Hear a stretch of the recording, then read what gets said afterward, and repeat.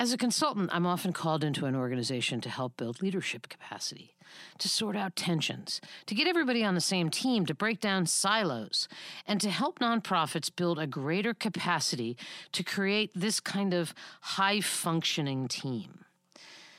But how does it present itself when a client initially calls me? They tend to say something like, "We have a great deal of conflict in our organization. I need help so we can identify the sources and eliminate the conflict." So think about that for a minute. What's the assumption? The assumption is that conflict is negative. Excise it from your organization, and you are on a clear path toward the pursuit of your mission. Maybe it's time to revisit that assumption. What if I were to tell you that conflict doesn't need to be erased from an organization, but rather it needs to be normalized? What, you say? Yeah, normalized. Think about it. We're a more diverse society, ever more so by the day. We strive for diverse organizations with folks representing all kinds of life experiences, cultural backgrounds, ages, sexual orientations, and the list goes on. If you then add to that stew a dollop of a young generation in a workplace that demands to be heard, well, there's a lot going on there. These are the kinds of organizations we want and that we believe we need. And it may just be time to recognize that these kinds of organizations actually drive conflict. That not everyone thinks the same. Everyone has a point of view, and everyone expects that point of view to be heard and respected. It's time to look at conflict, not as a pejorative, but rather as a healthy component of conversations that lead to richer decision-making and thriving nonprofits. Your eyes are kind of wide open, aren't they? Not because you disagree, but because as a nonprofit leader and as a general old human being, you've been taught conflict, we avoid it, or we eliminate it. My guest today offers a new way of looking at conflict, as well as some skills to rethink your relationship to it. She calls it dancing with conflict. Would you care to dance? Welcome to Nonprofits Are Messy. Not enough money, too many cooks, and abundance of passion. Leading nonprofits isn't easy. Joan Garry, author, blogger, and founder of the Nonprofit Leadership Lab gets it. She is here to help. My guest today is Parisa Parsa. Parisa is the executive director of a nonprofit called Essential Partners, which was founded 30 years ago as the Public Conversations Project. They work to train and equip leaders and communities to have the conversations that are most needed to manage deep conflict and reach shared goals. Sounds like the right guest, doesn't it? Parisa has been in nonprofit leadership her whole adult life as a board member, director of a domestic violence shelter, fundraiser for a ministry connecting homed and homeless people, and minister of a mid-sized New England congregation. Raised in a multicultural and multi-faith family, Parisa has decades of both personal and professional experience managing difference and learning and leading communities and organizations through change. Parisa, I'm really glad to have you with us. Glad to be here. Parisa was a guest on this podcast just after the inauguration of Donald Trump. And we talked about how folks need to learn the skills of talking with people with whom they disagree ideologically. That felt like a really important thing to do after January 20th, 2017. That was episode number 29, and you can find it on iTunes and on joangarry.com, and it's worth a listen. 2 years later, I kind of wish more folks had absorbed the lessons you shared in the conversation we spoke about. But be that as it may, we're in a different place, and we're having a different kind of conversation. So, Parisa, would you be kind enough to invite people to know just a little bit more about Essential Partners? Talk about your organization and its resources.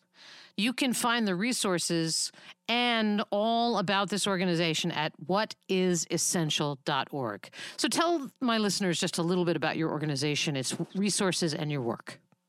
Well, Essential Partners is dedicated to helping communities and organizations help to thrive and have skills to meet conflict with a creative energy and communication that can deepen relationships, even if agreement isn't going to happen on a particular issue or around a particular subject.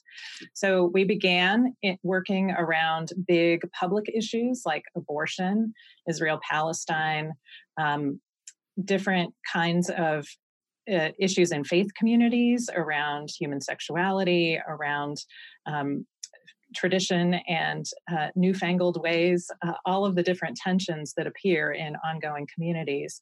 And now we've really leaned into the skills to be able to build capacity for leaders and organizations that we can leave behind. So we might be called in for a particular hot issue that's going on, but we're always interested in training and equipping the leaders within a community or organization to meet the next conversation. Because, as you mentioned in the intro, we really believe that conflict is part of people showing up fully, and we want people to be showing up fully. So we want communities and organizations to be able to meet that and have the skills to build relationship and keep that sustaining them through the inevitable conflicts that come up. And we're going to come back to your phrase "show up fully," because it's not that you want people. Sure, you want people to show up fully because they need to show up fully, and there are consequences if they aren't given the opportunity to show up fully. Right? Right. Absolutely. Yeah. So, I want to be really clear. You're not in the conflict resolution business, correct? We're in the vicinity of conflict resolution. in the neighborhood. Yeah, we distinguish ourselves only to the extent that we don't believe that some of the most divisive, values-driven, ideological conflicts are resolvable in the sense that you can tie a bow around it and say, okay, we've solved that. We think that there are some things that really we're always going to have differences about. But that doesn't mean that we can't stay in relationship, experience being heard and understood, and have deep respect for each other, even as we disagree. It's such an interesting thing. I am a certified mediator, which I think you know, and so the idea that you would have a conversation where you disagree and the object of the game is not to get everybody on the same page is so fascinating to me because your work is not necessarily about getting everyone on the same page. It's about making sure that everybody is heard and everyone is hearing one another. Am I being overly simplistic? No, that's the first step, is everybody really hearing one another and being able to trust that what people who disagree with you are saying is true for them, just as your position is true for you. And then instead of trying to say, we are going to come to an agreement by one person giving up something in order to agree or, reach some resolution about an issue, we say, what is it that we can, based on what we understand about each other, what can we work on together, right? So we're not going to probably find a final resolution to an issue as big and complicated and multifaceted as abortion or reproductive rights. However, there are some root issues that we can think about together that we might find some shared purpose around and be able to work together on. We can have deep respect for each other's positions, even while we're very committed to our own. And that feels so key, right? Respect, as opposed to my job is to persuade you that I'm right. And if I can't, it sort of triggers anger. It's sort of like you're wrong, and I have feelings about the fact that I can't persuade you. And it's kind of, your work is sort of about providing people with tools to have those conversations that somehow or another manage that sort of what's right, what's true in a way that respects each party. Do I have that right? Right. Absolutely. Okay, you have the secret sauce here. Let's hear more about it. So how about an example of some work that you've done in an institution or a training that helps listeners understand how you do the work you do. And then I just want to say this because I don't want to forget. I'm also intrigued by the name of your organization. I know you changed it, and I want to know what that's about. You could start there if you wanted to, and then go to an example, whichever you like. Sure, I can talk about our name. It just kind of flows from what we were just talking about. We went through a big process of sort of reckoning with the future of the organization a few years ago. And we were founded as a project of a Family Therapy Institute. So the name Public Conversations Project was meant to distinguish the conversations that would be had through this organization from private conversations, basically, that were held in a family therapy session. And we found as time went on that there was more and more desire for sort of big town hall kind of conversations. And folks imagined that Public Conversations Project meant that we were a kind of come one, come all organization. And rather, what we actually do is much more structured and defined and intentional conversations. Our practices can be applied in different ways to those larger come one, come all settings, but that's not the primary locus of our work, and that was a little misleading. And we were having some trouble with the abbreviation of the name, which was PCP. So that led to some chuckles, as you just did. So we wanted to get to kind of what is the core of the work that will remain the same. And as a nonprofit trying to figure out how to be fully sustainable in this landscape, we realized that there was a need to both lean into the capacity to help folks in the corporate sector, as well as doing the mission-centered work with communities, lower income communities or communities that didn't have the kind of resources or organization to bring us in. And so we realized that one of the key things was that we work in partnership wherever we go. We always are side by side and helping folks discover how they can too be side by side. Because when we're in deepest disagreement about an issue, one of the things we can agree on is that that issue matters deeply, right? And it's something that we will have to live with each other in community around whether or not we agree. So maybe we want to be realizing what the essence of the issue is, seeing one another's essence fully, and believing that what we have to do ultimately as a human species is figure out how to live together and work together even as we won't agree. So that essence of one another's humanity and the essential nature of being able to live in community are the things that we're referring to with our name. Awesome. So I know that you have resources on your website, but then you go out into the field and you work with organizations of, a diverse array of organizations. So can you take us through an example of work that you have done with an institution and, as part of that, sort of what the techniques are and the outcomes? Sure. I have two examples, actually.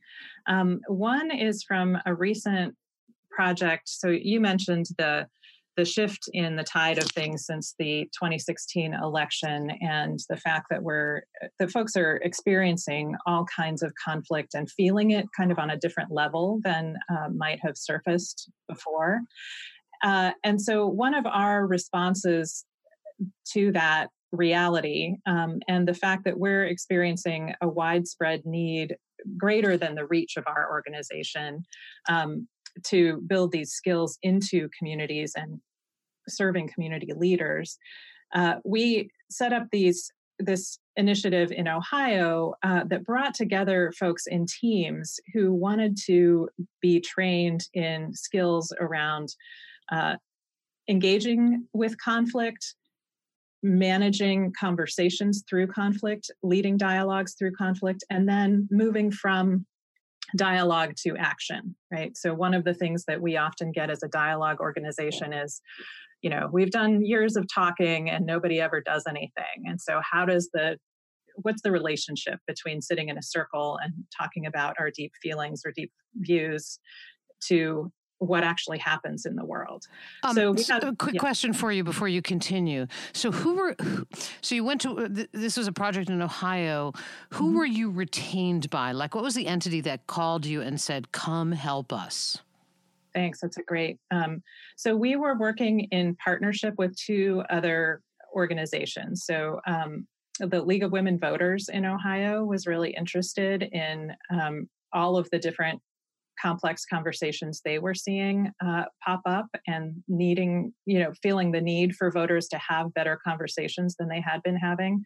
And an organization called Welcoming America, which is a nonprofit that works with helping communities become receiving communities for immigrants and refugees.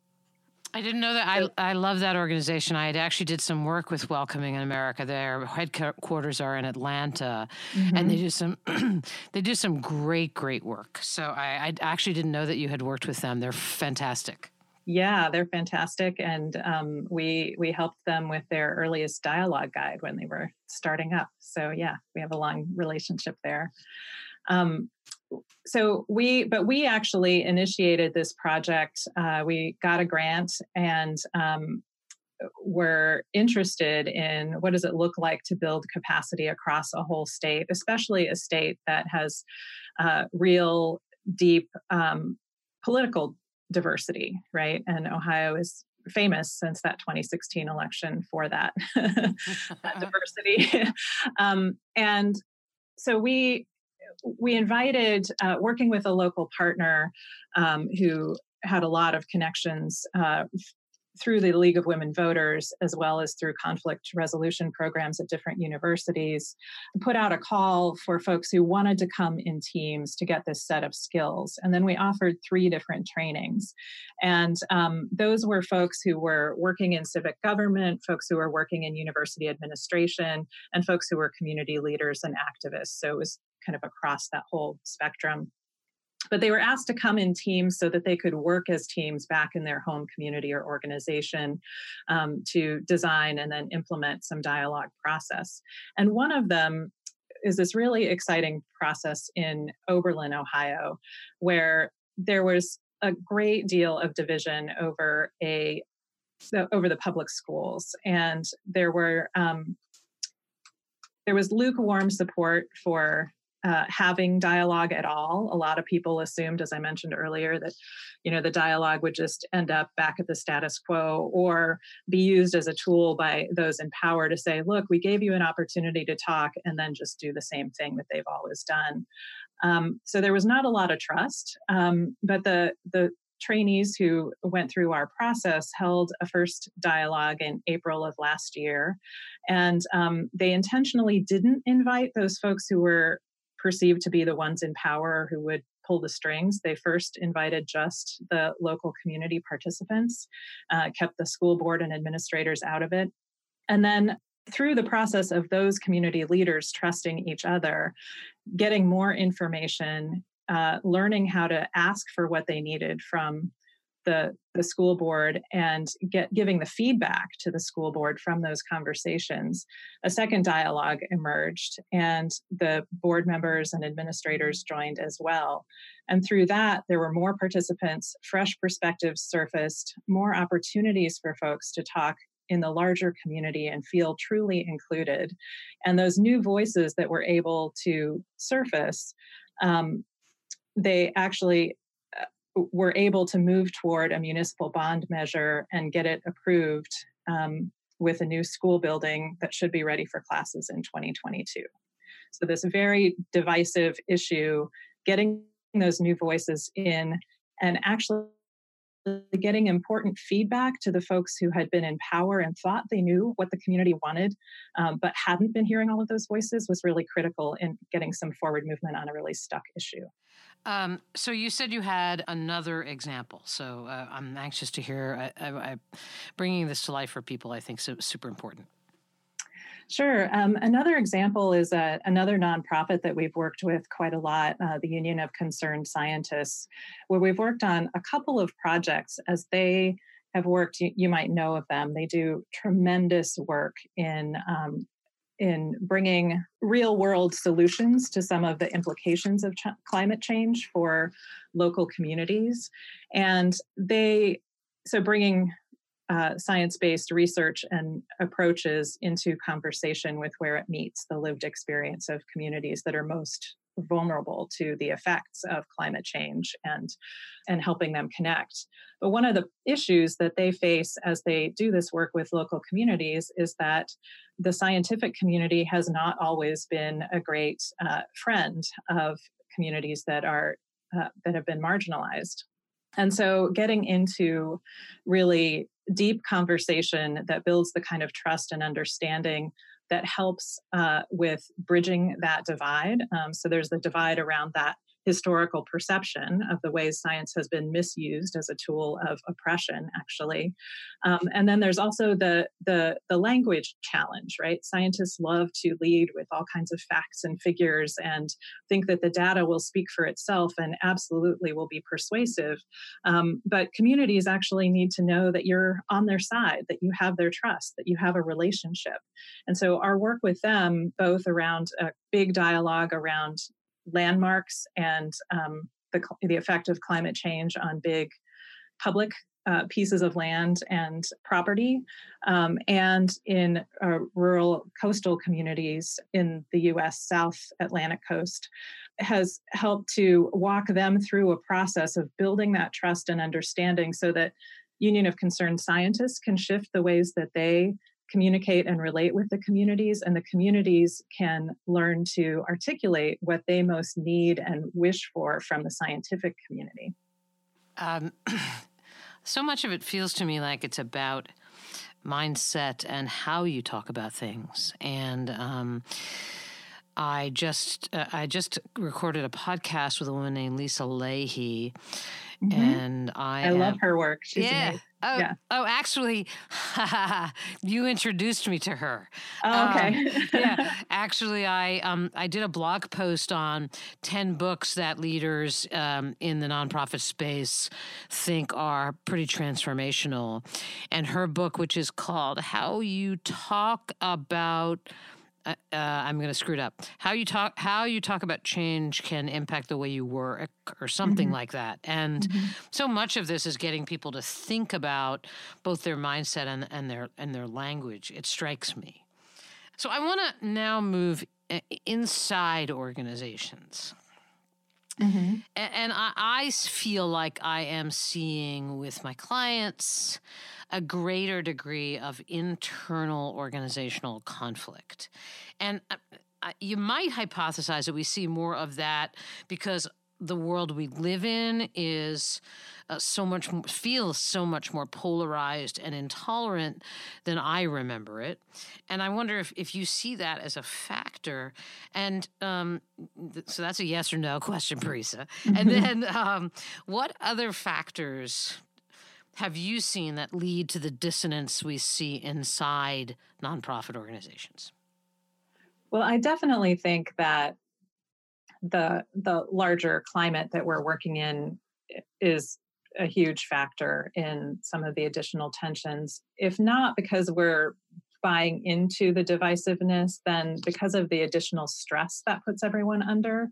So the, additional competition for resources as folks are concerned about government funding and, how to reach philanthropists who are feeling overwhelmed and wanting to respond directly to some of the panic they're feeling. There are all kinds of ways that volatility is being infused into our collective system that adds to stress that inevitably makes us shorter tempered, especially at home with the ones we love. I don't mean home, literally home, but, within our organizations.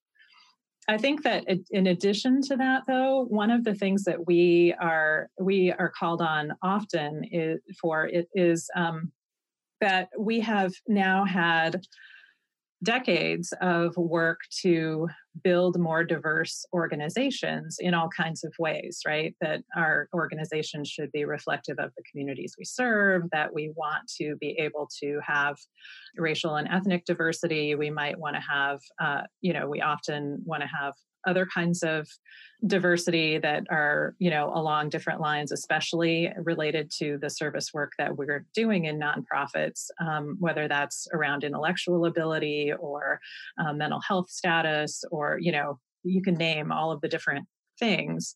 And we've assumed that we just add people with these different qualities or aspects of identity, and nothing else needs to change.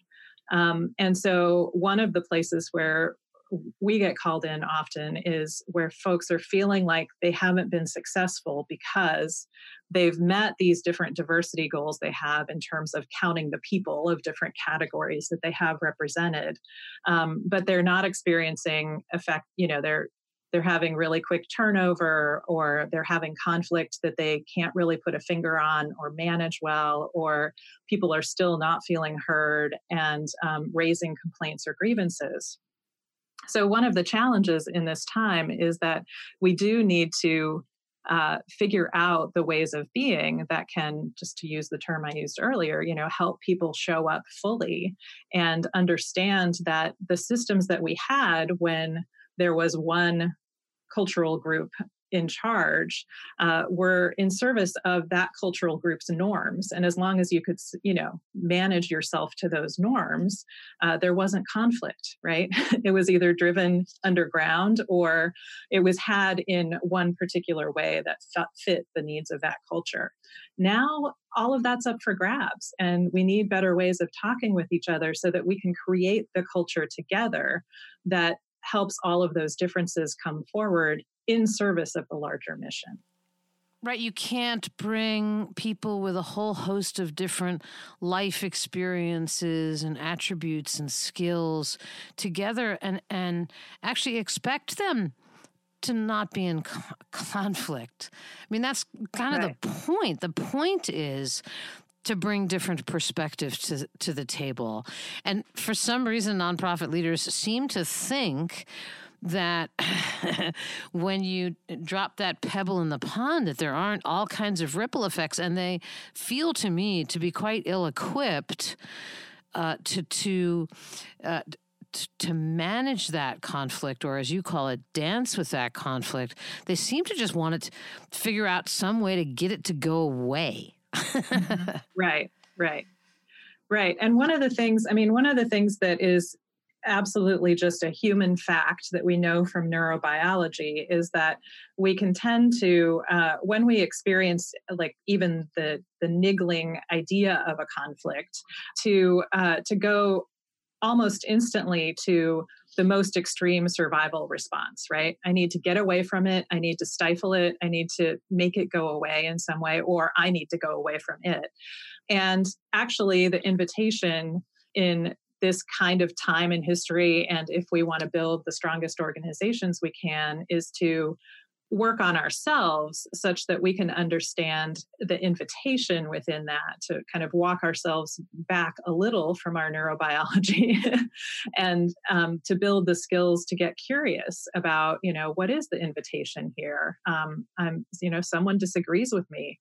Is that an opportunity to learn something about their perspective, to learn something about the limitations of my own perspective, to figure out a different lens on the problem that we're looking at together? I so get that. And I also think you're up against something that I see, this sort of people who are have leadership roles in nonprofits. They're people with missions. They have a strong moral compass that they're fighting some inequity, that their position is right and true, and that if only they can, all they have to do is make the case and persuade. And so I think I wonder if you find that it's potentially compounded by the kind of the disposition of people who are drawn to nonprofit leadership, that they tend to be right. So if you put them in a room with a group of people who disagree with them, that they may instinctually go to, no, I've got this, I'm right. Mm-hmm. Absolutely. Yeah. Well, I mean, none of us devote our lives to nonprofit work, especially if it's a activist driven, mission based, well, they're all mission based, but, an activist driven impulse because we're lukewarm about what the work is that we're doing, right? There's no way that you would take this level of pay or all of the complications that come with nonprofit work if you didn't absolutely feel devoted from your core. And so I think there is one of the things that we actually offer folks is the invitation to think about different skill sets that are effective in different settings, right? So when we're out there with our activist hat on, we absolutely are convicted of what we are doing and want to be persuasive as possible and don't want to back down from that. At the same time, internal to our organization, that very thing that's an asset in advocating for our cause out there can be a huge liability because it's an invitation to not see the complexity of the issue, not see the complexity of the organization's inner workings, and therefore keep attracting people who are of the same mindset, right? And that ultimately hampers the cause out there in the world because you're not hearing but what if, or how about this idea of doing it, and that complexity within an organization helps to fuel and strengthen the case you're making out there. But you have to be able to kind of structure your time and your way of communicating differently and very intentionally to get from one skill set that might be really strong as an activist to the other set that needs to be built up as a listener and a collaborator within your organization. I could also make the argument, having run an organization where I was indeed sort of a national advocate, that when the ability, I think the ability of leaders to put themselves in the other person's shoes and to be able to be inquisitive about where the root cause of their stand is actually part of what it takes to be a good advocate, rather than sort of this, I'm right, how can I persuade you? So I think far too often nonprofit leaders miss that. And so when you bring this into the workplace, how... my listeners are all type A people that actually want some really sort of, okay, how do I do this? Okay, now I get it. I'm supposed to have conflict in my organization. I'll buy that, Parisa. And you're telling me that I need to reframe it away from failure and sort of towards growth and learning. And how might I do that? So let's say you have a staff meeting where you're lucky enough to have these diverse perspectives and people are kind of going at each other. And I'm the executive director. What's the secret sauce? What are some of the tools I can use to make that, as you say, a good dance and turn it into growth and learning? So one of the things that we always, that isn't really unique to us in terms of training, but is often neglected as we set up these opportunities for folks to really engage deeply with conflict, is to think about the purposes for a particular conversation and to not try to load too much into a conversation. So it might be that as a leader or as somebody who's convening a group of people within your organization, you know that there is a conflict coming up around how to move forward on a particular initiative.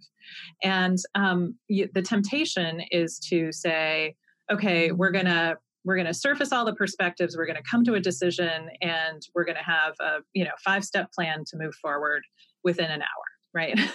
We're all under this time pressure. We only have limited time to get everybody in the room together. There are all kinds of reasons that we overload the purposes for a conversation. But when we know that there is a conflict that needs to get some light and air, it's really important to say the purpose of this meeting is going to be simply to surface all of our perspectives. So come ready to, so folks need to have an opportunity to prepare themselves for what they most need to get out there, and to, at the same time, be prepared to really listen to the perspectives of others. So being clear about purpose is the first thing I would say, and not overloading purpose. And then also to say how this meeting's purpose will feed into the next conversation. So folks know where they're situated in time and space with a bigger initiative, and that it's not just an airing of grievances. The next is to have some agreements for the spirit of how people are going to share and how they're going to listen. So sometimes this requires a little practice because we come to, especially in our busy professional lives, we've got the things we need to say and the ways that we are moving, and it takes some breathing and some silence even to reflect on, how do I want to show up here? What do I want to promote among us as a group, and internally in terms of how I see this issue, and what do I want to prevent? What do I need to hold back in order for this conversation to be successful? So that does involve the folks who speak by thinking and aren't always very careful with how they speak to take a pause. And it also requires the folks who are more quiet and thoughtful and tend to share only after the meeting to lean in and step forward a little bit and take the risk of saying something that might not be perfect. And it also means that we have to get curious, especially when we're tempted to judge or dismiss something out of hand, right? So curiosity is a really key thing in this management of the multiple perspectives in a room, to sort of say, how did you come to that? Tell me about how that would work for you. What makes you offer that? And then offering people an opportunity to offering and expecting that the when we surface all of these different perspectives and we're really listening, we'll change our positions sometimes, or we'll want to try on another idea, and not to be then expected to be the advocate for all time for the idea that we surfaced first. I hope everybody who's listening just pulled over and wrote this down. Is a meeting where you surface the perspectives, and what you're saying, Parisa, is that's the goal of the meeting. That's actually the meaning of the gathering, rather than we're going to surface all those perspectives and then we're going to reach a decision, and we're going to do that in 45 minutes because that's all the time we have, because I have to go and meet and ask a donor for money. Right. So one of the things you're talking about here, there's two things I'm picking up. One is time, that if you make the commitment, as you should, that decisions are richer for the diversity of voices that are engaged in thinking through the decisions, then you have a commensurate obligation to provide the space and the time for people to legitimately be heard. Right. So we are having a conversation about conversations. We are talking with Parisa Parsa, who is the executive director of a nonprofit called Essential Partners. You can find them at whatisessential.org.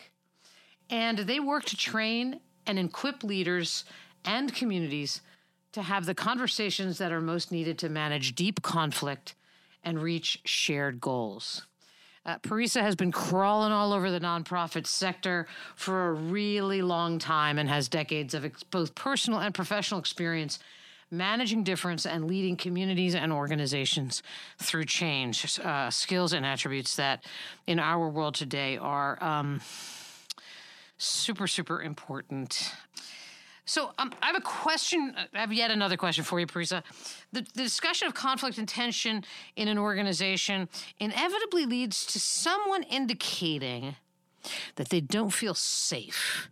And they say, we need safe space. And I've been thinking about this as it relates to our conversation. And I wondered if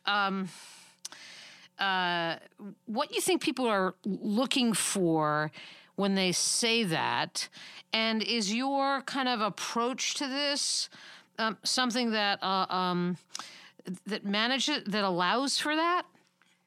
We have so that the term safe space is one that is itself a subject of a lot of discussion. That sometimes signifies wanting to be safe emotionally from folks who are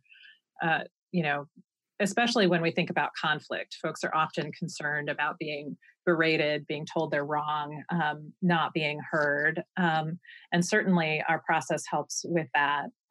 But sometimes safety has been used as a sort of cloak for comfort. And we try to distinguish really carefully that when we're working with conflict, especially in organizations and communities that have avoided conflict for a long time, we're not always going to feel comfortable, right? We can feel heard, understood, respected, even while we deal with the fact that these conversations sometimes are awkward.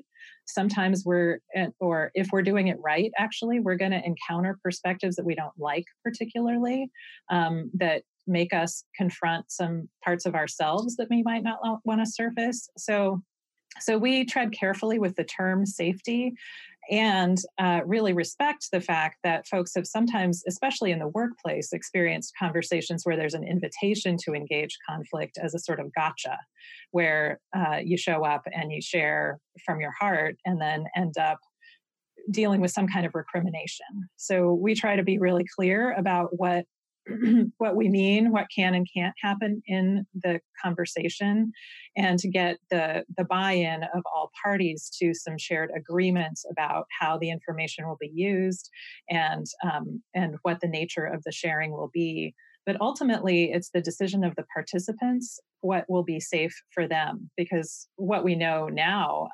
the surfacing of so much information in the last 10 years about what people's different experiences are carrying trauma from marginalization, from direct violence, from all kinds of experiences in the world mean that we can't, as facilitators, and I don't think we ultimately can as leaders in a community or organization, know what people are bringing in with them. So we have to make the invitation in such a way that folks can take responsibility for managing their own safety as much as possible and understand what they're choosing into and what the implications are going to be. That's excellent. And it goes to what you were saying earlier is about making agreements about how everyone is going to show up. What is the spirit of this conversation, right? And if you set that up, then you can potentially cut some of that, what you just described, off at the pass. So I wanted to kind of bring this to life with an example. For some reason, I find myself working with a lot of lawyers, lots of legal advocacy organizations, legal, sort of public defense organizations. I'm not an attorney, but for some reason it's one of a variety of sweet spots for me. And what I think what we learn and what we know about lawyers, and my brother doesn't usually listen to my podcast, so I think I can get away with this, that my brother generally needs to be right. And that they've been really trained to get the facts, to make the case, and to win. And so let's imagine that you're part of a diverse organization. It's representing marginalized folks who have no ability to afford representation. And these lawyers, they show up to do this work because they're disruptors, right? They have strong moral compasses. They want to change the system. And they go into courtrooms, and those skills, that moral compass, and that training serves them ever so well as they represent these clients. But in the office, not really. Actually, I've often found in these different settings, it can really backfire, this same kind of disposition and training and the way that and their approach. And so you can imagine that in this situation that you have a pretty diverse staff that's in conflict most of the time. And I wondered how you might at least begin to tackle that. Yeah, I think that's a great question. And one of the things that goes back to a little bit to what I was saying about purpose, is that we always need to understand that effectiveness, or what is right, is actually framed by the situation we find ourselves in, right? So in a courtroom, being right is the effective way to achieve the purpose that you're there for. when we're trying to build relationship, when we're trying to understand each other and we want to stay connected and work as a team that brings different skills and different perspectives together, we need to understand that our rightness is not going to be the effective way to reach that goal. It doesn't mean that we aren't right for the time that we're trying on different perspectives or getting curious about someone else's perspective, but it does mean that there's a different skill set we need to bring in order to be effective in meeting the purposes of our gathering internal to the organization.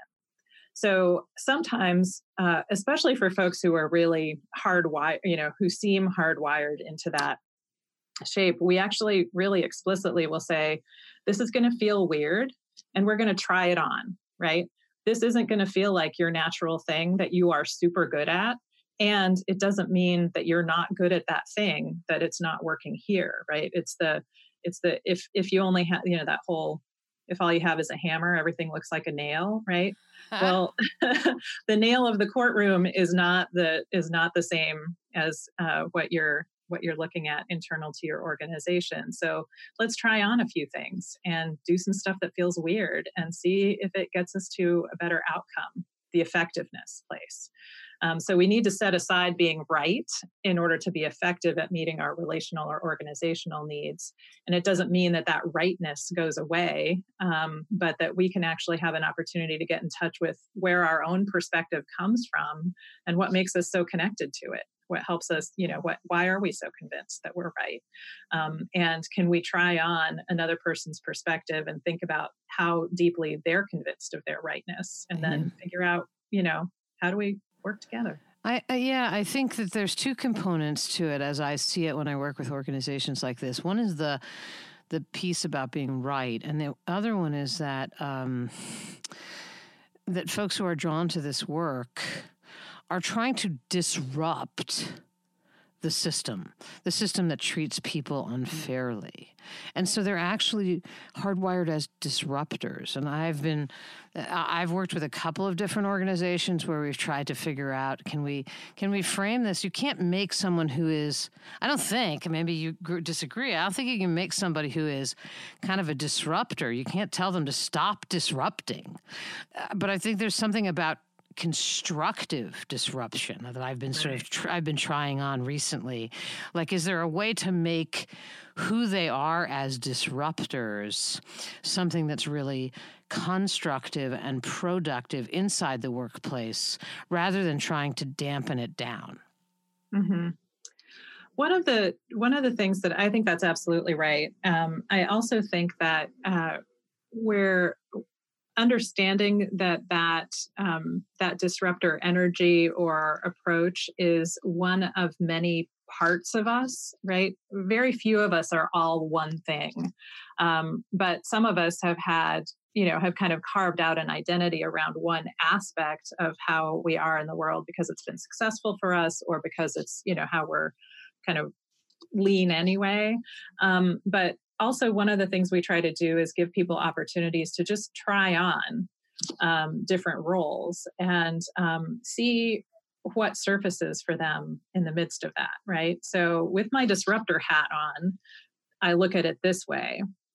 With my, needing to move an organization or a work team together hat on, I'm tempted to have this perspective so that we can all kind of develop a little more agility in how we function with things and try on those different perspectives as ourselves, not just as a service to the other person and understanding them, but as an act of empathy with those different parts of ourselves.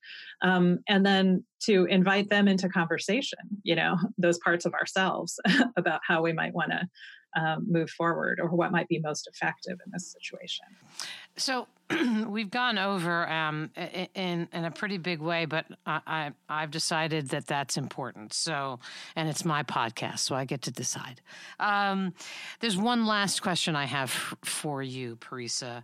I've been seeing a lot of organizations, because we've talked about diversity. We haven't really specifically talked about age, and I just want to spend a couple minutes on that. I've been seeing so many organizations in which the younger, often lower level staff members feel voiceless. I feel like I've seen a rise in organizing, unionizing in nonprofits. Is this kind of organizing a kind of a good thing, or is it symptomatic that these folks don't feel heard? Do leaders want to kind of work to cut this kind of thing off at the pass? Do they want to embrace it?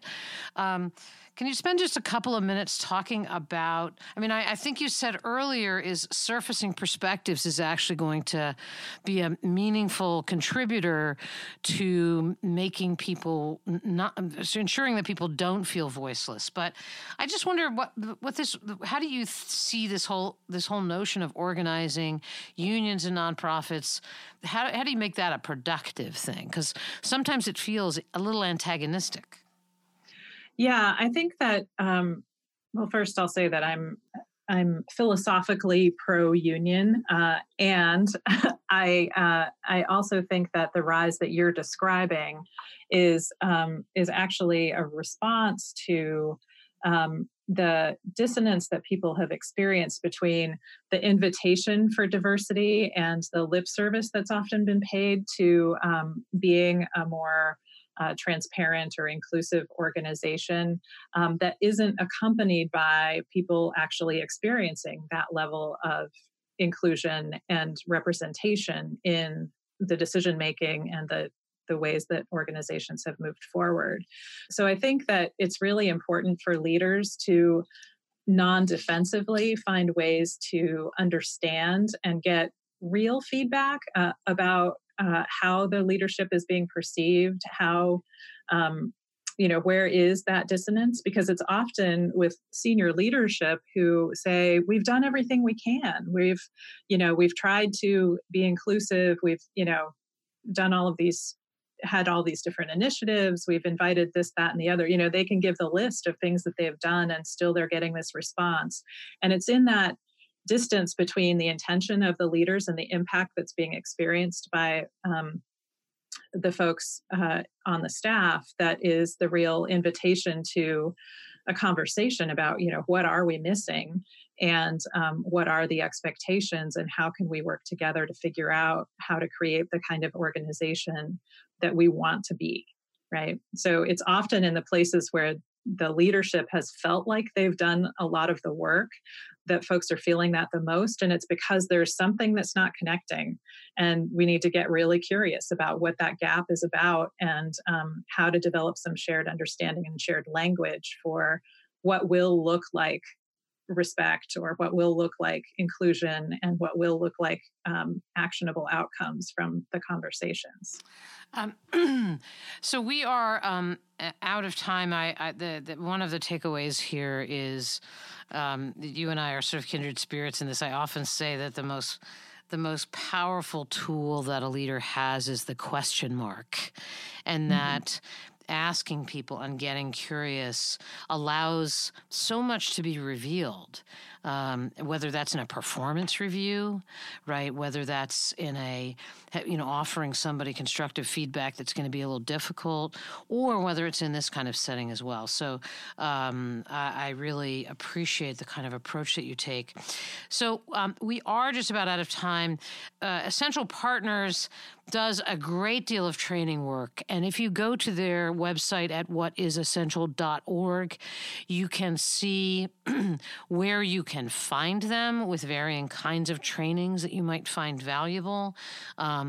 They also, if I got this right, Parisa, they also do customized work with nonprofit organizations and institutions. I've seen some of that work, and it's really impressive. And the last thing is, I find that your website has an awful lot of really good downloadable resources that would be really nice complements to this discussion and can help you and your staff and your board really begin to think about conflict in a really, really different way. Any last thoughts, Parisa, about your work, your website, resources that you want to make sure you get out there before we end? Thanks, Joan. I just want to say that most of our work is actually the customized work with organizations and communities. So feel free to give us a call or reach out via email if you just have an inkling that we might be able to be helpful, and we can have a conversation about the conversation you want to have. Excellent, excellent.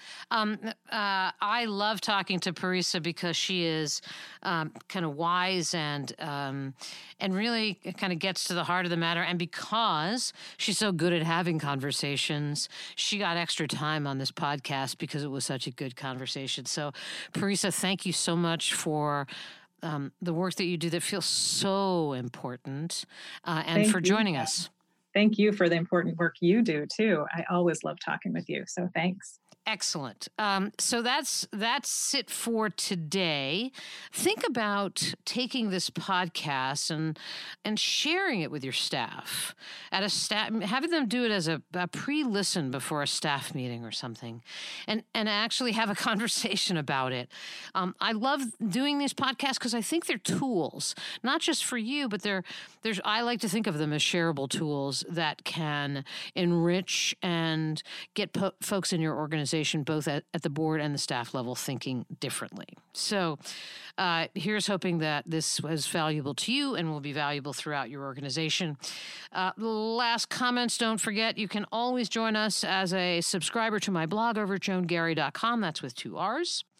This is one of pushing close into the 100 podcast episodes, and they're organized by category on my website. So you got a knot you want to untangle and you think there's a podcast that might answer your question, there probably is. For those of you who run small but mighty nonprofits at the board or staff level, you want to learn more about our online membership site called the Nonprofit Leadership Lab. You can learn more and join our wait list. We'll be opening again in the not-too-distant future, and you can hop on the wait list and learn more about it at nonprofitleadershiplab.com. And until next time, thanks again for everything that you do to change the world in ways large and small. Thanks so much. Joan Gary's obsession with supporting your work takes many forms. Subscribe to her blog at joangary.com, reaching over 100,000 visitors monthly from over 170 countries. Explore the Nonprofit Leadership Lab, the best online resource for board and staff leaders of small nonprofits, at nonprofitleadershiplab.com. Join 15,000 kindred spirits on Facebook at Thriving Nonprofit with Joan Gary.